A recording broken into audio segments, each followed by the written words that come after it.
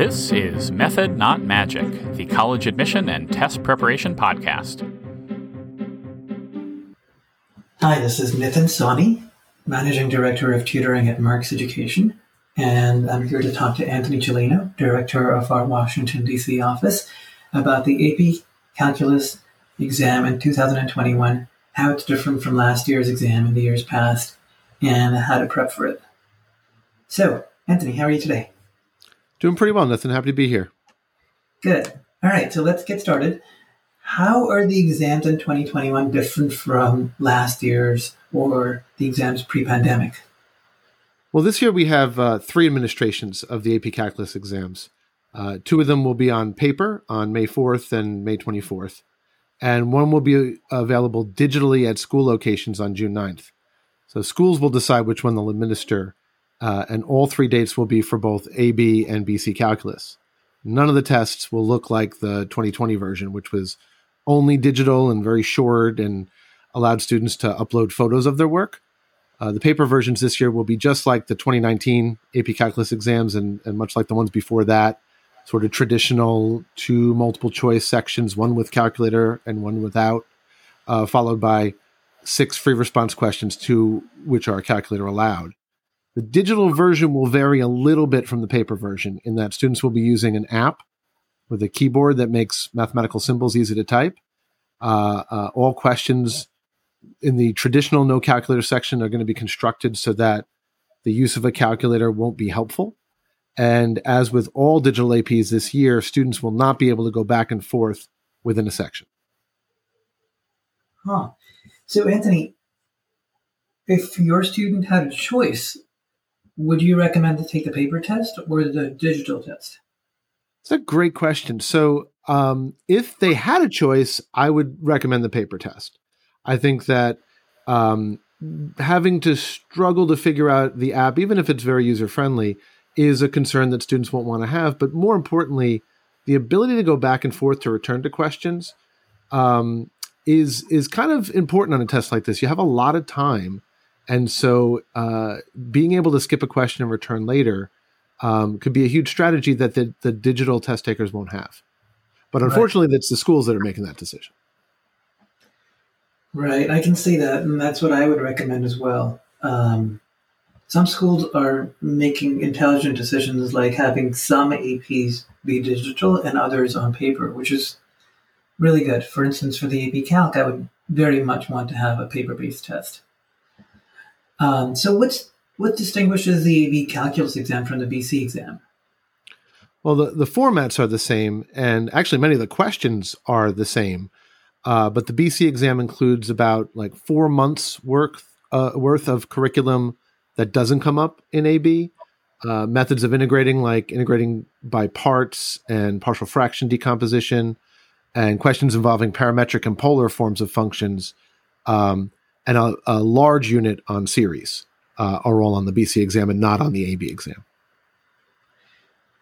Right. So if people haven't taken the BC class, they might want to take a baseline test to see if they can take the BC exam. Yeah, and if they've studied some of the BC topics, it might be helpful to do part of a test or certainly check out what the BC material questions look like. But you can't switch at this point, right? If you're signed up for the AB, you have to take the AB. If you're signed up for the BC, you have to take the BC, or can you switch exams at this point? At this point, you can't switch exams. They're already ordered. However, the student is probably taking the exam for the class they're taking. If they're not taking a class, that's when the decision is important. So when should a student begin preparing for an AP Calculus exam, and what does that look like? So, unlike tests like the SAT or the ACT, a baseline test is kind of less valuable for AP Calculus. I mean, you can do one. We talked about that already to see where your strengths and weaknesses are. But since final scores are out of 5, it's hard to know what to make of a score on a baseline, especially since you need to have an objective grader score up your free response questions. A lot of AP Calculus classes finish up the curriculum in mid-April and review for a couple of weeks, though many teachers, I think that's going to especially be true this year, find themselves reviewing old stuff in late April while also rushing to finish the last few topics. That's another reason that baselines are a little bit less useful. You should probably start preparing for the AP a month or a month and a half before taking it, and it's unlikely that you've learned everything by then. So if it's clear that a teacher isn't going to get to all the topics, you'll even want to start preparing earlier than that so that you can assess if you need to self-teach a little bit. The published exams from 2003 and 2008 and 2012 are great resources for multiple choice problems, even if the format's slightly different now. All the old free response questions from every test, not just those years, are also available online. You can find scoring rubrics for those, which will help you understand where points are easily lost. So that's where preparation should begin, with looking at some tests. Wonderful. That's really great advice. Are there review books that you might recommend, or would you recommend that people just do work from the AP resources on the AP website? So the resources and even published responses to the free response question, specifically from the last maybe 6 to 8 years, are very useful. But on the AP website, on the College Board website, the AP Classroom feature is great. It's got short videos, short instructional videos on topics, and a database of topic-specific questions to practice with. But beyond that, there's no scarcity of books with lessons and questions that mostly mimic the published APs anyway. And they don't even have to be, big fat books that teach you all the topics. If you've been in a class, you really just need some review questions, and a thin book or a manual might do quite well. And what makes the AP Calculus exam different from a test someone might take for class, or even the SAT or the ACT? Yeah, so the AP Calculus exam is quite long, but there are far fewer total questions than other 3+ hour tests like the SAT and the ACT. There's technically only 51 questions, and only 6 of those are long-form questions with multiple steps. You have on average 2 to 3 minutes to answer each multiple choice question. So on those, you can often try doing a problem 2 different ways to make sure you get the same answer both ways. It's pretty unlikely that you'd come up with the same wrong answer doing a problem 2 different ways. So you'd end up certain that your answer is correct.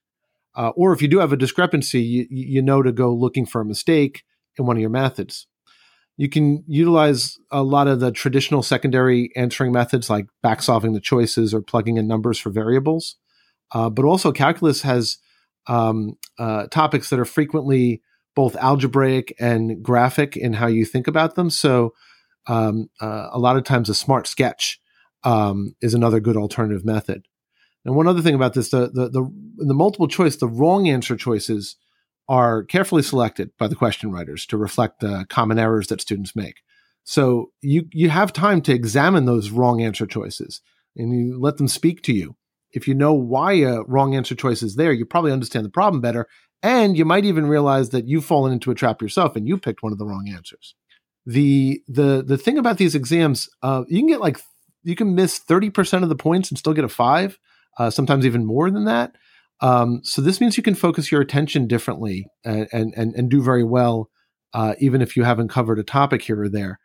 On the paper version this year, because of what I've just spoken about, it's strategically smart to skip a question that doesn't automatically seem easy to you, with the intention of returning to it either at the end of the page or the end of the section. This way you can look at it a little later with fresh eyes and not ruminate on it and stress yourself out. Now, unfortunately, you have to be careful. You can't use that strategy on the digital version because, as we said earlier, you're not able to move back and forth in the test. And that's really the biggest downfall or biggest deficiency in the digital version. Wonderful. That was an excellent summary of a great strategy for the test. So I'm going to summarize what I think you said. Take your time on the questions you know and verify that you had them correct by doing them a second way and going through all the answer choices to make sure that you didn't fall into one of the traps laid by the answer choices. On the paper version, it's okay to come back to certain questions if you're not sure, or skip questions that are on topics that you may not have covered as well to make sure that you get all the questions right on the topics that you know. Because you can get up to 30% wrong and still get a 5. It's vital that you get questions correct on the topics that you know very well, right? On the digital version, of course, you can't skip around. But if there's a topic that you don't know, just guess and find the ones you know and spend longer on those and verify that those are correct. Exactly. Wonderful. So, are there parts of the curriculum itself that are more important than other parts? Well, so for the AB exam, you're going to want to nail down the big 5. All right, limits, derivatives, integration, applications of derivatives, and applications of integration. Of those 5, you could probably get away with not reviewing much of the early limits and continuity stuff because those will come up generally just in a few multiple choice questions and not on the free responses. But you can still do well on the test if you haven't worked a lot on differential equations and slope fields. The BC exam is the same with regard to the big 5. You want to know those. You'll also want to make sure you've covered much of the curriculum on series like Taylor polynomials and tests for convergence. If you haven't gotten that deep into polar and parametric form for the BC, that might be okay. But in general, you want to know the big 5 plus series. That's such a great summary. The big 5 plus series. And so what about the exam itself? Does it make sense to focus on the multiple choice part, the free response part? If you have, if you want to focus on one part, and if you have the paper version so you can do one part first, should you do the free response part first, the multiple choice part first? Where should you focus? Right. Well, so on the paper version, you can't choose which sections you do when. You do have to do multiple choice first. And it'll be multiple choice, no calculator, which is a larger section, and then multiple choice with calculator, followed by free response with calculator and free response without. But in terms of like your study, if you want to focus on one question type, well, want to is one thing, but if you have to because you have limited time to study, it can work out okay. There's a very forgiving scaling, as we've already talked about. So students with limited time can focus on one question type and still do pretty well. But you'd really want to master that one type. Either you know how to leverage all the choices on multiple choice questions so that you can get nearly all of them right, or become such a student of the point allocations on the typical free response questions that you can maximize those. Of course, great knowledge on one is going to have residual benefits on the other, but still, if you have the time, you should study for both parts. Right. That would make sense. If a student doesn't have access to a tutor, and I think we talked about this a little bit earlier, what kinds of materials are best to use for self-study? Yeah. So, we talked about the tests that are out there, the full tests. I mentioned the fact that free response questions are available from every test, not just from the 3 commonly published tests. It is definitely useful to find those, find answer explanations on those, because that really gets into the thought process of somebody who knows what they're doing on those types of questions and kind of gives you insights into how to utilize not just free response questions, but how to think about even the multiple choice problems.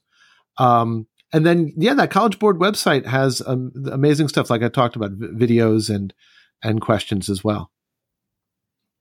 Last question. Why do we love calculus so much? It's supposed to be so hard. But you and I and most math teachers would rather teach calculus than any other class. As often as it happens, math teachers still kind of cringe when students ask that fun question, right? The when will I ever use this stuff question.